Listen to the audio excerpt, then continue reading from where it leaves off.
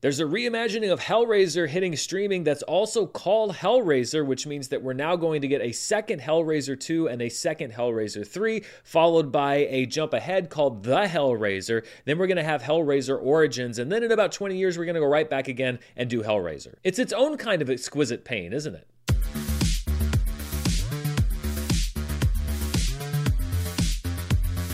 Hello everybody and welcome to my review of Hellraiser. I know this video is uploaded a little bit late. That's because I am putting this review out right when the embargo drops, except for all the other reviews that have been out for days.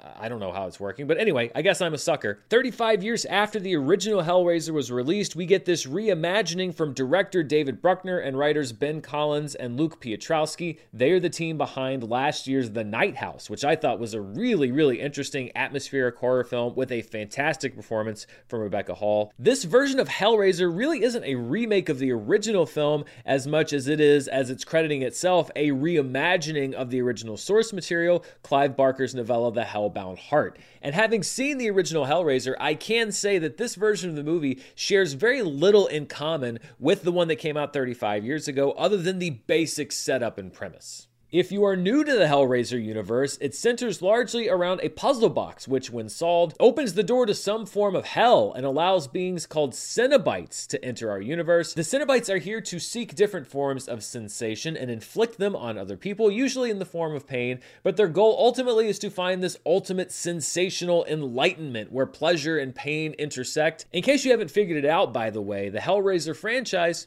kinda kinky. Now, the characters in this version of Hellraiser don't really matter, because the characters in every version of Hellraiser don't really matter. They're people that are really just there to spin the puzzle box into a different configuration, to open the door to the Cenobites so that we can get some more gore effects and some more set pieces. And the Cenobites are very interesting creatures. They are simultaneously menacing, grotesque, vaguely seductive, and there's been a lot of discussion about the casting of the Hell Priest in this film. The Hell Priest is better known as Pinhead, which is what everybody's been calling this character pretty much from the second movie. Pinhead is really the mouthpiece of the Cenobites, the ambassador, if you will. The role of this demon wishing to experience the limits of torturous sensation was originated many years ago by Doug Bradley, who played it for quite a while. You solved the box. We came.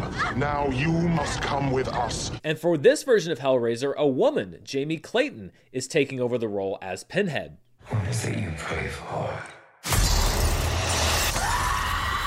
Now, I have about as much interest in discussing and trying to examine the gender of a Cenobite as I do discussing and trying to examine the race of an elf, which is none. The important thing is that Jamie Clayton takes over this role ably, bringing this new version of Pinhead the requisite seductive, grotesque nature the character requires. Pinhead, I think, is one of the more interesting movie monsters, if you want to kind of label Pinhead that way, in that he or she isn't really rooted in this sort of malice that you see with a lot of people like Freddy Krueger or even Jason Voorhees or Michael Myers, this intent to murder. The Cenobites may be demons from some form of hell, but at their heart, they're kind of seekers. They're like often summoned by humans looking to experience unknown levels of pleasure. And is it really their fault if the humans didn't quite know what the terms of this deal were going to be? So while I don't necessarily root for Pinhead and the Cenobites in these films, you don't actively root against them either, because they're not the traditional black hat villains. This is actually a really interesting movie for me to try to break down, because my enjoyment, and I think that your enjoyment of this movie, is largely going to rest on how much you have enjoyed the other Hellraiser films, and in particular, how much you enjoyed the original 1987 Hellraiser. The reason I bring up why Pinhead is such a different kind of movie monster is that Hellraiser is also a different kind of horror franchise. I actually didn't see it for the first time until a few years ago. I'm kind of a latecomer to the horror genre, and I found 1987's Hellraiser to be impressive on a filmmaking level, but also really weird, pretty slow, cerebral, full of humans who are much less interesting than the Cenobites, even though the humans take up most of the screen time. And overall, I found that the film was admirable, but not quite my taste, in a very similar way to how I regard a lot of David Lynch's movies. So perhaps it's an endorsement for this remake that I found 2022's Hellraiser really weird, very slow, cerebral, full of humans who are much less interesting than the Cenobites, but get much more screen time, and again, not quite my taste or my tempo. We've talked about this a lot with other reviews. That's what makes the sort of binary level of criticism so difficult, because there are movies that I will give a bad review to because I think that they're poorly made. They have bad acting or a bad script, etc.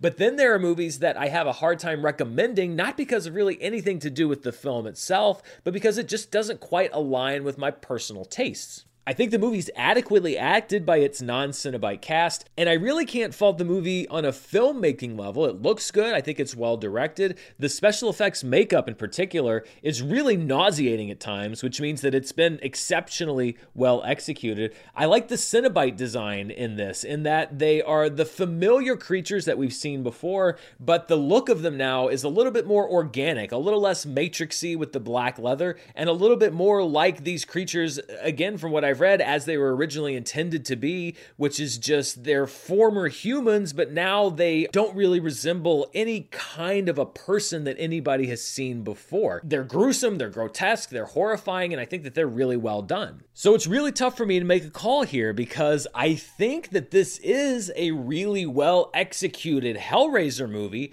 if you like Hellraiser movies. So I'm not going to say that I don't recommend it. I will say that it wasn't a movie that I sat back and loved, but it wasn't because it was poorly made. It's just because it was just on a different wavelength than I usually enjoy. This can be chalked up 100% to personal taste, so I will say that if you love Hellraiser movies, I think that you're probably going to like this too, because it's a lot like the 1987 original, but with some upgrades to it that I think bring it forward technologically, and I think it tells a fairly good story as well, although it's not the most outstanding element of the film.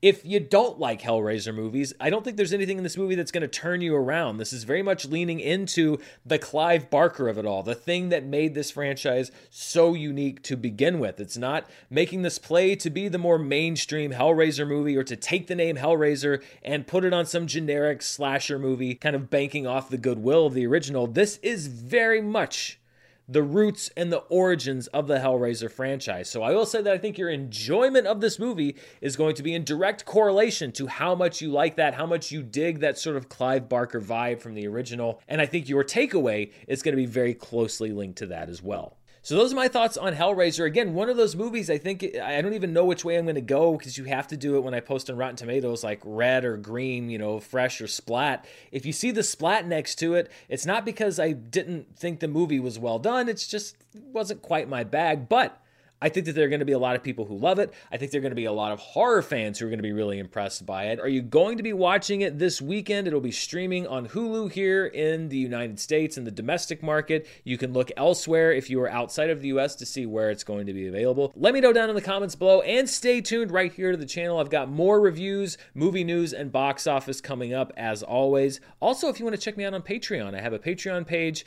I do stuff like a monthly movie club where we talk about a bunch of different movies and I take your questions and we break it down and analyze it. I also do some hangouts and stuff. I'd love for you to come and be part of Patreon. You can see the link right there on the screen, patreon.com/Dan Murrell. But most importantly, thank you for watching. Until next time, stay safe, and I'll see you then. Bye.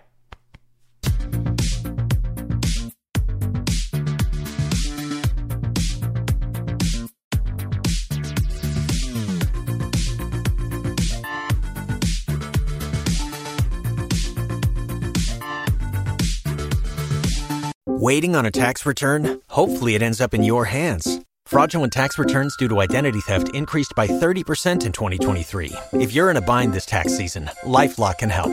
Our U.S.-based restoration specialists are experts dedicated to helping solve your identity theft issues. And all LifeLock plans are backed by the $1 Million Protection Package. So we'll reimburse you up to the limits of your plan if you lose money due to identity theft. Help protect your information this tax season with LifeLock. Save up to 25% your first year at LifeLock.com/aware.